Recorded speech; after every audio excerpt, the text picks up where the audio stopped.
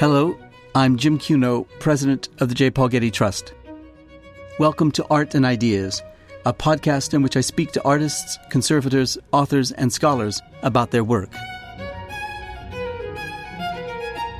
I didn't want to be an advertising photographer or a fashion photographer. And I actually rang my father from America and said, could I come home, live at home and work in the bar at night? Because I wanted to photograph the Isle of Man. And he said, fine, sure. In this episode, I speak with British photographer Chris Killip.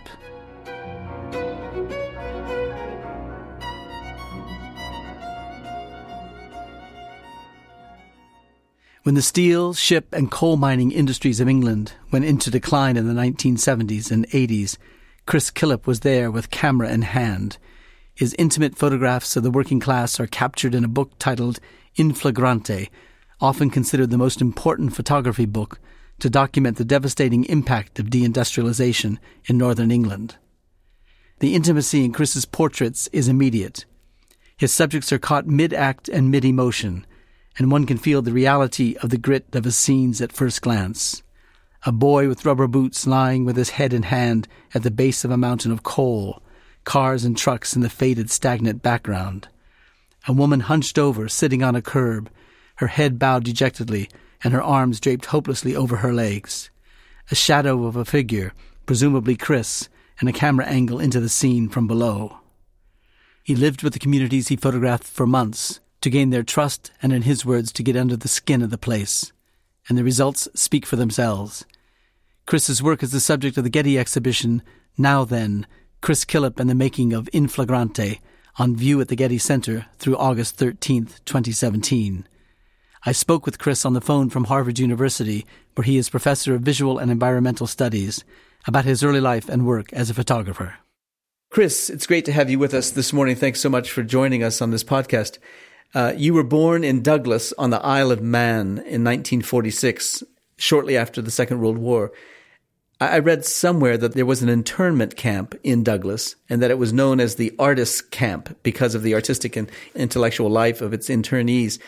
You couldn't possibly have remembered that because you were born after the war, but you might remember stories about the camp or any lingering after effects of the war growing up in Douglas as a child. Only most memorably, in the First World War, Kurt Schwitter was interned in the Isle of Man at a very big internment camp, which was in the countryside.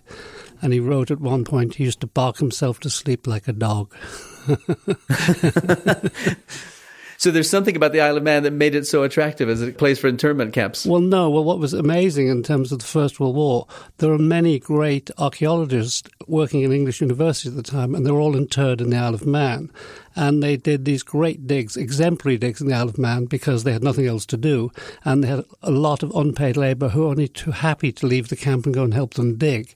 It's quite interesting to see sort of the extent of the excavations in the Isle of Man and how brilliant they are. But that's thanks to internment. I see. But was there any kind of lingering social effects of the war on the life in Douglas? No, the internment camps in the Isle of Man, particularly in the Second World War, weren't too strict. They were in boarding houses and people, weren't going to escape. It was an island. And I don't think it was too odious for anybody to be interred in the Isle of Man at that time. Also, rationing in the Isle of Man wasn't strictly observed because there was plenty of fish and it was lots of farming, lots of food. So nobody suffered unduly in the Isle of Man during the Second World War. Well, tell us more about the social and economic character of the Isle of Man when you were growing up. What was it like to grow up there? Well, when I grew up in the Isle of Man, it's very different than it is now. It was a much poorer place and very much a seasonal sort of activities, meaning fishing. It was the centre of herring fishing. Herring is a migratory fish, and it starts off in the north of Scotland. And the fleet from Ireland, England and the Isle of Man follow the herring for the season, and they end up in the middle of the summer in the Isle of Man. And then later they have to go through to the east coast of England for the residue of the herring. And the Isle of Man in the summer had this strange economy where there was a surplus of agricultural food and many, many holidaymakers who were all channeled to the Isle of Man from the north of England. There's the industrial north of England where you had wake weeks, where people were brought by train to the boat and then sent to the Isle of Man on their holidays, their 1 week or 2 weeks holidays. And the wake weeks for these towns like Blackburn, Burnley and all these towns in the north were all staggered. So it was a different week, there was a different wake week. And Glasgow was another one. And if you went down to the promenade in the Isle of Man, some which I did as a kid, you could tell when the Glasgow ship workers were in, because some people were bent double walking along, and they were the rivet catchers in the shipbuilding yard, and they had these industrial deformities, basically. And you could see a lot of people from the Lancashire cotton mills were deaf, and there was a lot of sign language going on. So you had all this sort of strange observation of the English working class, which, being Manx, you were not part of. I mean, I was working class in a Manx sense, but not in the Northern English industrial sense, the industrial working class. What was it like to be working class in a Manx sense? Well, you had no sense of class in the Isle of Man. I mean, I grew up in a fishing village, Peel, on the west coast of the Isle of Man, and everybody went to the same things. So there was not a class division, and I was very unaware of class as a child. I was only more aware of class when I left and came to London when I was 18. I didn't have much class sensibility as a child.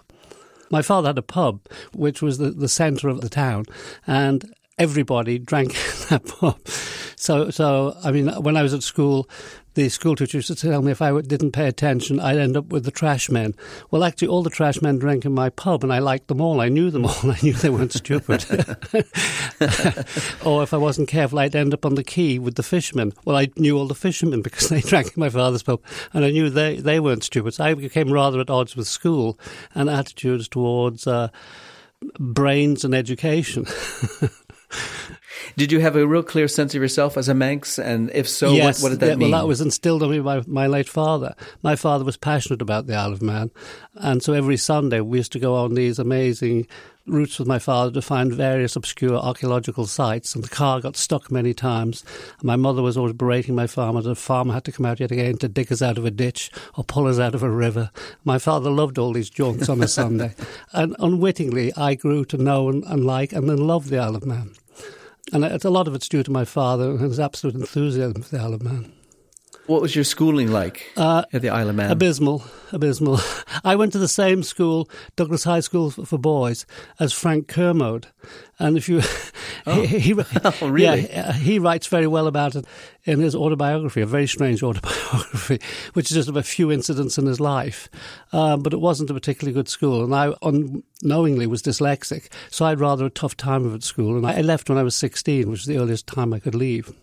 So Frank Kermode was older than you, but Did you know his family? My mother was friends with his sister, so I knew of him. And my cousin, Charlie Quirk, was also the preeminent English linguist at London University. He was Charlie Quirk, who later became Sir Randolph Quirk, who is now Lord Bloomsbury. But to me, he was Charlie Quirk.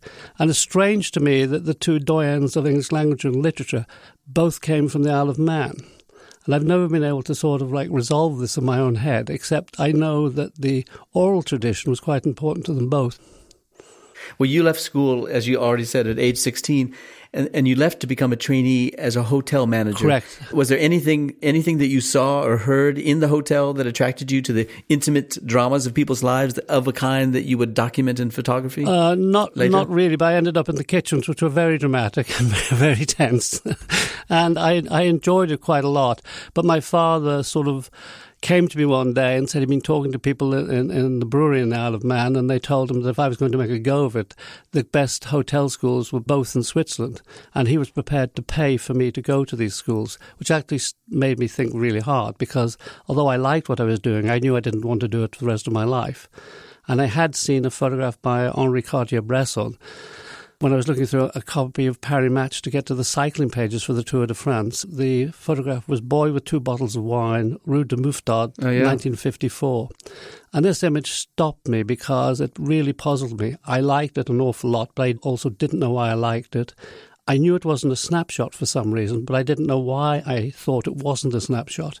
And so for me, it was just very intriguing. I couldn't have articulated my feelings about it, but I was mesmerized by it.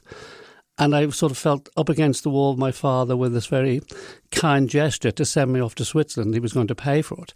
And it was something I didn't want to do. So I went to my father and told him I was going to be a photographer. And he was quite puzzled. He said, but you don't have a camera. I said, I know. He said, you haven't taken a photograph. I said, I know, but that's what I'm going to do. And so he nodded.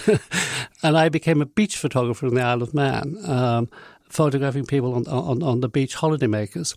And I saved my money, and then I left for London. I think it was October 1964. And you were 18? I was 18, and I suppose, looking back, quite naive.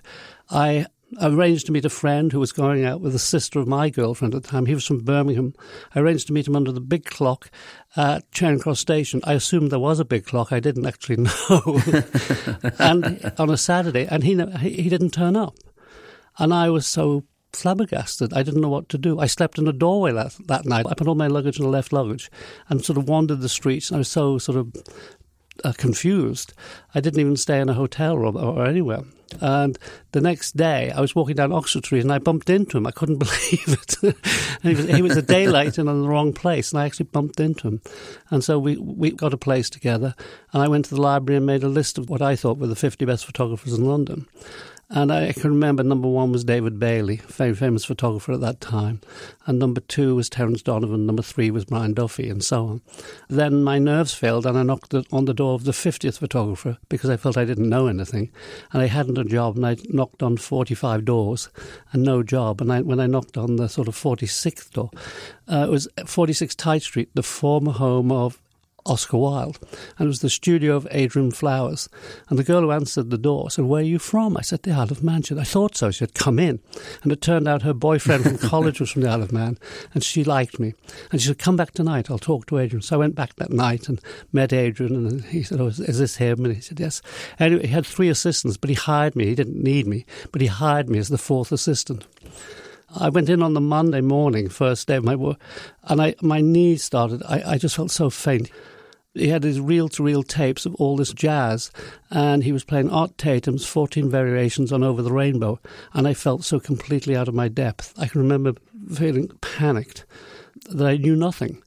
But I recovered a bit in the morning, and at the end of the week, Adrian said to me, you know about food. Can you organise some food tonight for a little party?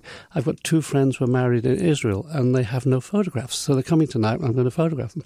So I ran off and got the champagne and made canapés and sort of ran around. And then at 6 o'clock, the door burst open, and in came Jacqueline Dupre and Daniel Barenboim, and they were already drunk on love. It was amazing. And I was running around with the champagne thinking, well, life's really quite good.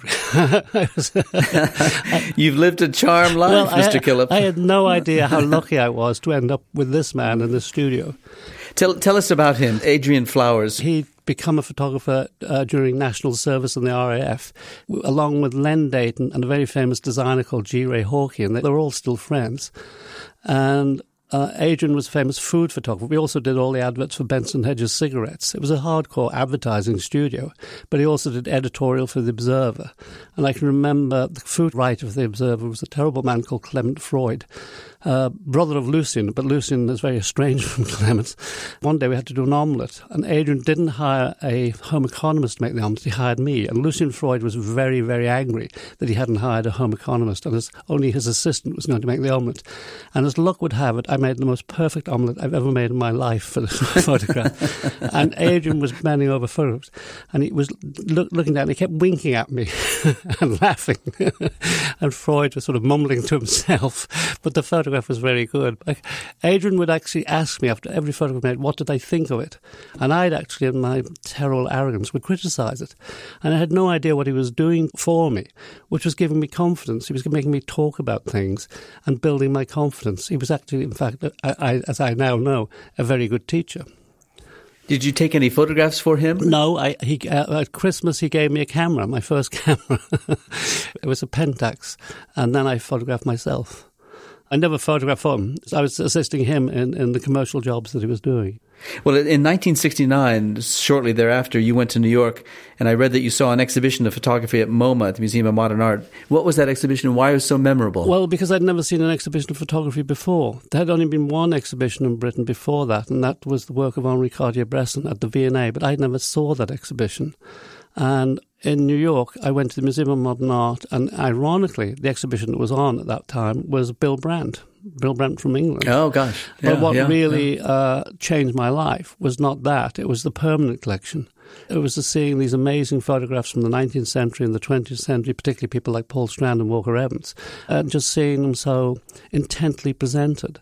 And realizing at the end of the day I could do photography for its own sake. I had no idea what I wanted to do in photography, except I didn't want to be an advertising photographer or a fashion photographer. And I realized you could just do it. And this was such a great moment. And then later that night, I was scratching my head, do what? And I actually rang my father from America and said, could I come home, live at home and work in the bar at night? Because I wanted to photograph the Isle of Man. And he said, fine, sure. And so he was my unspoken patron. So I came home, I worked in the bar at night and went out and photographed, used his car. He always had gasoline in the car, and he also paid me. And I would come home each day at about around 6, develop the film, have something to eat, and then work in the bar. I had one very funny moment one night. I was friendly with a man who was my greatest sort of critic in London. It was a man called Norman Hall, who was he was at that time the picture editor of the Times of London. But he was also the main critic, really, or facilitator of photography in Britain. He was also quite strict. He had sort of an acerbic eye. And he took me a bit under his wing. And one night I was behind the bar and the phone went. And that was a coin box outside of the bar. And I picked up the phone and the man said, it's Norman here, Chris. I've got somebody who wants to talk to you. I said, oh, yes, who's that? He said, it's Paul Strand. So I said, oh, good evening, Mr. Strand. He said, Norman's spoken very highly of you. Can you meet me tomorrow in London? I said, oh, I'm afraid I can't, Mr. Strand. I didn't have any money. I couldn't just fly to London. And he couldn't understand why I couldn't turn up the next day to meet him. And then everybody was shouting for their drinks at the same time. And I said, Mr. Strand, I have to go now. It's been very nice talking to you. Bye-bye. It was a very, very funny but very awkward moment. I would have liked to have met Paul Strand. He was staying with Norman, I'm sure. But I didn't. Well, 2 years later, you were back in New York, and a gallerist named Lee Witkin commissioned from you a portfolio of your Isle of Man work. So you had a body of work that you could show him. What kind of work was that? That was the first of the work that I was doing in the Isle of Man. Lee was quite strange. He was the first commercial gallery photographer in New York. And he liked my work. It just coincided when he was starting a series of portfolios with a man called Dan Burley, who was a collector. And he said, did I want to do a portfolio? And I said, yes, I'd love to, on the Isle of Man. I was going to go back and work, and then he and I together would select the images for the portfolio. And we sat down, and he told me how much he'd pay me, and I agreed. It was great. And then he wrote me a cheque for half the money. So I went back to the Isle of Man with half this money. I think this was something like October. In May, I got a letter from him saying, I've been thinking about you. You must have run out of money by now. Here's the other half. And he paid the whole amount. He didn't have a photograph. And it enabled me to carry on. And then the following October, which is more than a year later, I went out with more pictures to show him. And from then we selected the portfolio. But it seemed strange that nothing was written down. And I had all the money, and he had no pictures, which wouldn't happen now. It wouldn't happen like that now. No. When you look back at that work, what does it seem to you now? When I look at it, the Isle of Man work, the early works from the 70s, early 70s, it seems elegiac, as if you're capturing a culture or a way of life that was disappearing. Did you have that sense of it when you were taking the pictures? Oh, for sure, because in the 70s, the Isle of Man had declared itself a tax haven. Now, tax was low in the Isle of Man because people didn't have that much money. But the government in the Isle of Man were rather desperate because the holiday-making industry was going into decline because a man called Freddie Laker started off the cheap flights to Spain, and the English working class were not getting funneled into places like the Isle of Man and Blackpool. They were going to the Sunshine for the same price in Spain, and they knew they'd have to try and do something to revive the economy. And so this promotion of the tax haven became a very big business, and I realised that if this took effect, it was going to change the Isle of Man quite radically. And so I sort of very consciously went after sort of the Isle of Man that I knew, feeling that it was going to be jeopardized.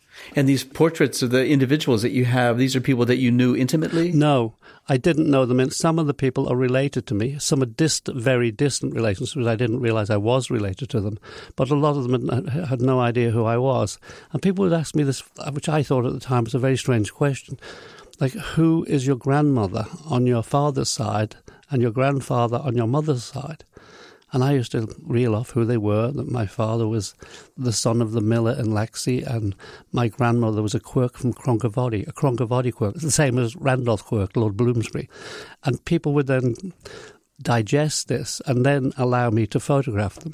And I used to think, how do they think they know me just by knowing that? Now I think they might know quite a lot about me by knowing that. But at the time, I used to be quite mystified by the fact that this gave them the confidence to allow me to photograph them.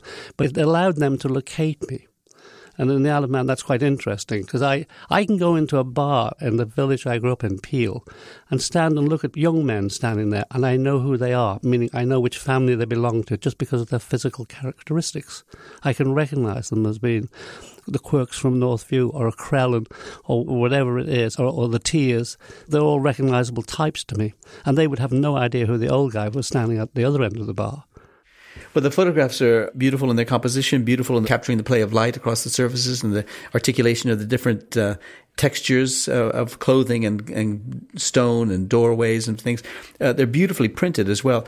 Did this commission that you got from Lee Witkin, did it allow you to do a higher level of printing than you'd done before because you had resources now for the chemicals and the paper? The big difference was when I first photographed there, I used a 35mm camera, and I came back and I showed them to the main picture editor in London, a man called Bill Jay at the time, and he looked at them and he said, well, they're fine, but I think you're crazy.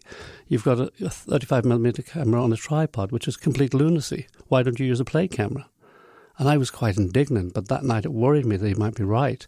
So the next day I hired a plate camera, went back to the Isle of Man, and on the first picture that I took, which is actually of the miller from the Golden Meadow Mill, I realised he was right. As I was taking the picture, I thought, oh my goodness, I'm doomed to carry a plate camera. And it was quite true. And it was a great help to me, and also slowed me down and made me think more consciously about the photography in the way that I was archiving people. The detail on a 4x5 is considerable. And so it really did affect me. When I finished photographing the Isle of Man, I wanted to get away from the tripod and change my photography, and I made a great effort to do that. But for the Isle of Man, I stuck with it. When I look at those pictures now, I actually think of the Isle of Man pictures as something like a butterfly collection. Like they seem to be like pinned down on the page like butterflies. Well, over the next 4 years, you were back in England, and you got a commission then from the Arts Council to photograph a couple of cities, Huddersfield and Bury St. Edmunds. And then you got a fellowship and moved to Newcastle upon Tyne, where you worked for some 10 years. So you're now back. How did it feel to be divorced from your youthful subject matter and to be engaged in a commissioned project to document an English city? It was great because I really did. When I finished the Isle of Man, I wanted to change my photography very much. And I didn't know how to do it, but knew I could do it through working. And so when I went to Huddersfield the first place, I really tried to change and get away from just the static thing of being on the tripod. And then in the northeast, I really moved away from that. And also I was very glad to be in Newcastle because it's the furthest you can get away from London. I wanted to work unobserved and just work, not be involved with anything to do with London or a career, meaning that I had enough money from the fellowship not to worry about money and to spend that money just on my work. And so it was a great sort of energised burst of work. I didn't think I was ever making much progress, but when that eventually you look back and you see you have made some progress. But it was just this great opportunity, financial opportunity, just to work unencumbered. Tell us about your working process, and then tell us about the progress that you made as you described it. Well, my working process was just to be involved. I photographed a pipeline which went from the east coast of Scotland to Bishop Auckland in the northeast of England. And that was going to last for 2 years. So I had to spend 20 hours a month working for the gas board, and I religiously did this. I made a very good documentation for them of the pipeline being built, but I also got to see the countryside and other areas because of travelling for the gas board, and had a very good idea of the physical look of the area. And then when I was photographing myself, I'd pick specific areas and really, really photograph in them. There was a great difficulty I had when I was photographing when things weren't going well. I'd move to another area. So I had this discipline. I would name a street that I was going to photograph the next day. And the deal was I couldn't leave it. I'd get there at 8:30 in the morning, and I was not allowed to leave till 6 at night. It was to stop me from thinking that the grass is greener somewhere else. So I'd get there and I'd sit in my car, smoke a cigarette, fiddle with the radio, And eventually I'd get out, and it might be raining, I might start to photograph, not know what I was doing, and then I'd find something to do, and by the end of the day I was sort of in a groove because I'd found something. And I found that just sticking with things was a big help to me. But when you went back to your flat or your room, wherever it was you were staying, did you print them out in any kind of way? In the Isle of Man, I didn't have any money. So I used to develop the film at night and look at the negatives and then go and work in the bar. And then the next day, I select an image to print, and I'd put that in a box that I was going to take to London in the summer to go and print. And I didn't look at this work again until I went back into the Isle of Man archive when I was doing my retrospective exhibition, and I was surprised how many images I found that I liked and hadn't printed at the time, and I had no idea why I didn't print them at the time. That's so interesting to me. Let me ask the question, it was such a naive question. I assumed a photographer, therefore you, would take a picture, develop the film, print it, and look at the printed film. But you're telling me that you could see in the negative itself qualities that would allow you to identify that as going to be a particularly good image. Did you actually look at the negatives, and was that sufficient? I thought it was at the time, but with hindsight now, going back to look at the whole archive, I was right about 85% of the time. But the other 15% that I missed are very interesting pictures to me now, and I have no idea why I didn't select them. So it's great to go back to the archive to find these things that I had overlooked or had put to one side at the time. My reason for not making prints, I had no darkroom and I had no money. So what I do, I take these negatives that I'd selected to print, and I'd go to my friend in London, a photographer called Hiroshi Yoda, and I'd use his darkroom. I took a sleeping bag. I was conscious I didn't want to ruin his life or hog his darkroom. So I'd print for 12 or 15 hours, 16 hours to go, fall asleep on the floor in my sleeping bag, get up and start printing again, and as fast as I could within a week to make the prints that I'd come to make. Then I'd go back to the Isle of Man again. I had limited resources and I just tried to make the most of things. But I'm very glad I did the retrospective and went back to look at the work again. I actually made a set of 250 prints, and they were scanned, for the museum in the Isle of Man. And they now have this archive. They have the prints and they have the digital files, because I want that work to be in the Isle of Man. So I was very pleased about moving this work away from me and locating it back in the Isle of Man in the Manx Museum. When you were at the Isle of Man and now when you're in the north of England, did you have a chance to look at the work of other photographers? Yeah, I was looking at lots of photographers. I was a subscriber to a defunct magazine called Camera of Switzerland. There was a magazine in England called Creative Camera that was very important to me. And also I was in dialogue with other photographers. Different people stayed with me. I'm big friends with Joseph Koudelka. When did you meet him? And how did you meet him? I met him in about 1971 when he first came to Britain. When he was, I think in 1970, he landed in Britain as a stateless person. And I met him at David Hearn's apartment, the Magnum photographer. And we became friends. He introduced me to the mother of my son, Marketa Luskacheva. And so he's sort of part of my life. He came up to Newcastle in 1975 when I was working there, and he sort of sat with me and said he thought it would be a good idea if I stayed here for a long time. He said that if you sent 6 Magnum photographers who were very good photographers to Newcastle for 6 weeks, he felt inevitably they would take sort of similar pictures and only be able to go so far in 6 weeks.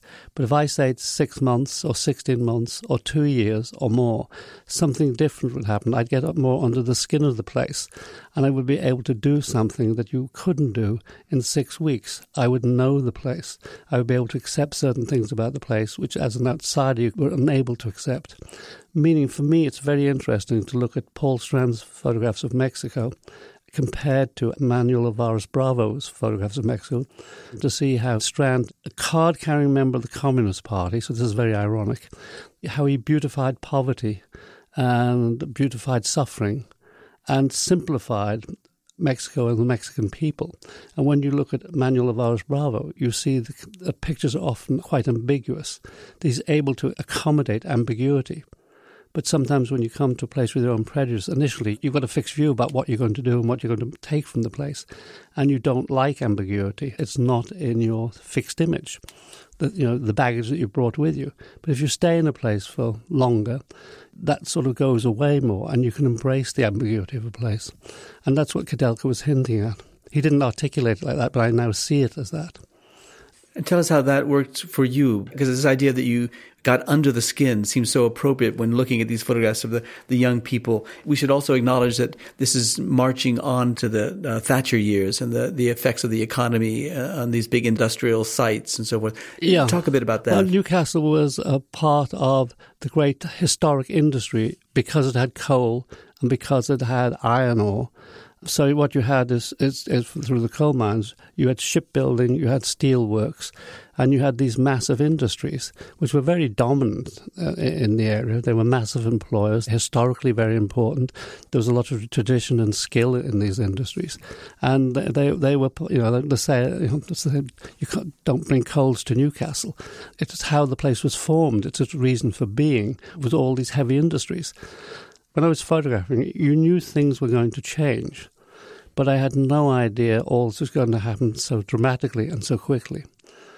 I was obsessed with the shipyard Swan Hunter, and the management wouldn't allow me to come in because I wasn't from anywhere. I wasn't from any recognised institution. And so they refused me permission to photograph within the yard. But I could access the yard because you could look over the wall at what they were doing. And they had little jetties down on the river, which I could stand on and photograph the people building the ships. And I obsessively photographed this, thinking this is not going to last forever, but not knowing how true my words were. When I did a show at Le Bal in Paris, the director of Le Bal was looking at my work, and it showed a street in Wallsend, which is the shipbuilding capital around Swan Hunter's shipyard. One picture was 1975, and another picture was a demolition of all this area. It was 1977. She said, "Surely, Chris, you're wrong on that date. That couldn't have happened so quickly." And I was in Paris, and I was thinking, well, wait a minute. Is she right? I don't know. And then I thought, well, wait a minute. I moved over to the other side of the river in 1981. Maybe she is right. And she kept telling me that this couldn't have happened so quickly. Actually, in the show, I changed the date to 1981 for the demolition, thinking I was wrong. And when I came back, I went to my negatives. No, I was right. It was 1977. And it did happen that quickly. And it is shocking to me now to think that all this happened that quickly. It's strange going back to the archive. I keep returning to it because I've become more interested in the shipbuilding pictures that I have. And at the time, I didn't use many of them because I didn't want to be thought of, I think, as an industrial photographer or something like that. But anyway, I found these really interesting pictures of the ships being built, which I knowingly documented, thinking this wasn't going to last in this way. And I'm very pleased. I've been making little books myself on Blurb and assessing this work. But the next pictures nobody's seen. I've got a whole set of pictures I've never released, which I'm now bringing out. It's quite strange, me in the archive. I found a set of contacts in a box, which I'd put away. And they're of a place in 1985, which was the punk venue in the northeast, which is called The Station. It was an old police social club on waste ground in the centre of Gateshead, and it was run by an interesting group of people called the Gateshead Music Collective, who were these quite together young people who were punks, and they had their own venue, and this was the venue at night on Saturday, but it was also a rehearsal room for all the punk bands. And I photographed there in the summer of 1985, but only took 2 images from that. There's only 2 that have ever been published. I made a book now online, I'm waiting for it to come back, of 54 images. I think it's an interesting book on this one place. But so sometimes I'd done more than I realised. I mean, I have them in the archive, and I've no idea why I haven't gone back to it until now, but I hadn't. And so I'm now very pleased to find these things. It's like a new discovery. But every time I look at the pictures, I can remember the making of them in this place. And the photographs are all black and white? All black and white. These are all with flash, and they're all with a 5x4 Linhof. So the detail is quite extraordinary in these pictures. They're a very strange set of pictures. It was a very lively place. I'd been trying to photograph nighttime music in Newcastle, and I kept coming back to this place because it was the most exhilarating and the most strange of anywhere. But all these pictures, the fact that they're taken in black and white seems to distance them from current reality. That seems to have captured them at a moment in time, as if that time is now lost as a result. Because if it were in color would have some sort of continuous relationship to the world we see on a daily basis. Were you interested in the black and white for that reason, or for just the formal qualities of the textures and the lights and the shadows? Well, often the reason for me photographing in black and white initially was probably to do with economics. That color was prohibitively expensive for someone like me. That it was much more practical to photograph in black and white. Then it became this understanding that the black and white was so interesting because of its relationship with history.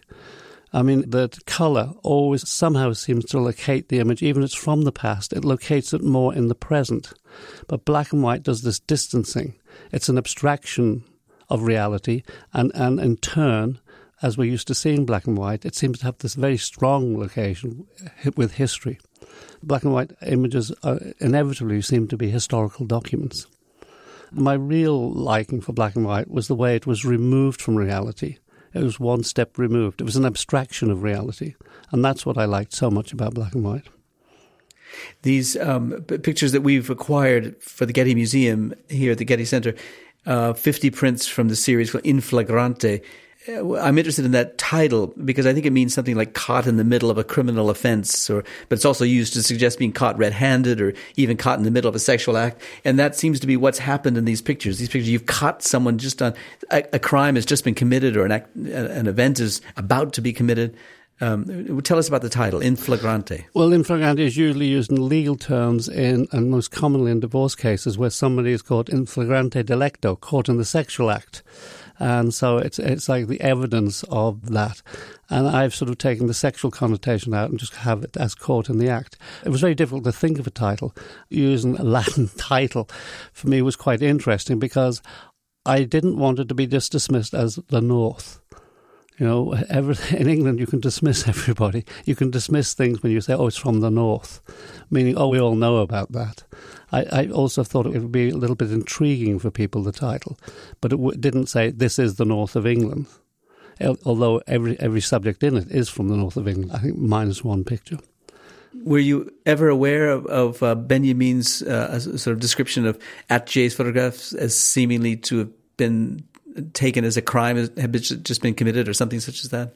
Yes, and all photographs, in that sense, are evidence of the crime. They're all evidential. All photographs are also historic in the sense that you can't bring that moment back. You're photographing a moment that at the moment you photographed, it's gone. I can understand why people can have religious objections to photography, that it's a sacrilege. You're flying in the face of the maker by believing you can stop time, which of course you can't. Yeah. You've been living in Cambridge, Massachusetts now for the last 20 years or so, obviously therefore far from the source of your early work, whether it was in Isle of Man or the north of England. How has your work changed living abroad and living in Cambridge, Massachusetts in particular?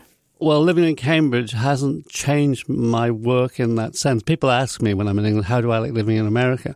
And I say, it's very nice. I can't tell what I think is the truth. What I'd like to say is I don't live in America. I live in Harvard. I live in the Ivory Tower, which is not America. I have no knowledge of America in that sense, that I've never lived in it. I've lived constantly for 26 years in Cambridge. I can't say that to people because it sounds absurd. But an American might recognize the truth in that Cambridge isn't America. My wife comes from Omaha, Nebraska, and it's a very different kettle of fish than Cambridge. And LA is a very different place than Cambridge. Even if I lived in the centre of Boston, that would be very different, but I don't. I live 4 minutes from Harvard. Are you taking pictures in Cambridge? No, I take family pictures, but I don't go out and photograph in Cambridge, no. And what I've done traditionally is leave America in the summer and go away and photograph. Particularly when I was more involved with the department as chair and stuff like that. It was great to escape. And that's how I ended up photographing in Ireland for 5-6 years, because it was just my way of getting away in the summer and being somewhere completely different and sort of forgetting about Cambridge and America and concentrating on something else. Well, we're thrilled to have the collection of In Flagrante, the 50 pictures, the prints in the collection of the Getty Museum, and to have the exhibition coming up. Tell us what your expectations are for the exhibition, how it is that you imagine it being installed. What do you want to make of the space of the Getty Museum for the presentation of your photographs? Well, in many ways, the exhibition is a dissection of In Flagrante. It's showing what went into the making of it. So within the exhibition, there are going to be contact sheets. Then there will be these little things called work prints, the prints that I made, and other photographs, the ones that are not necessarily in Flagrante, but are from bodies of work that I was working on, that I then made like a great commitment to certain things, like the people who get coal from the sea, or the fishing village of Skinningrove. And I extracted certain amount of pictures from that to put in Flagrante. There are no titles in the original In Flagrante. And so it's quite nice to contextualise the work in a much broader sense. So that'll be interesting for me and for other people, I hope, too, as well. Yeah. Well, we're thrilled, Chris, to have the pictures here, as I said, and it'll be great to see them on the walls of the museum. So thanks for all of that work and making it possible for us to perpetuate them here in the Getty Museum, but also thanks for the time this morning on the podcast. It's always great talking to you. Yeah, I look forward to seeing the show. And very good to talk to you too, Jim.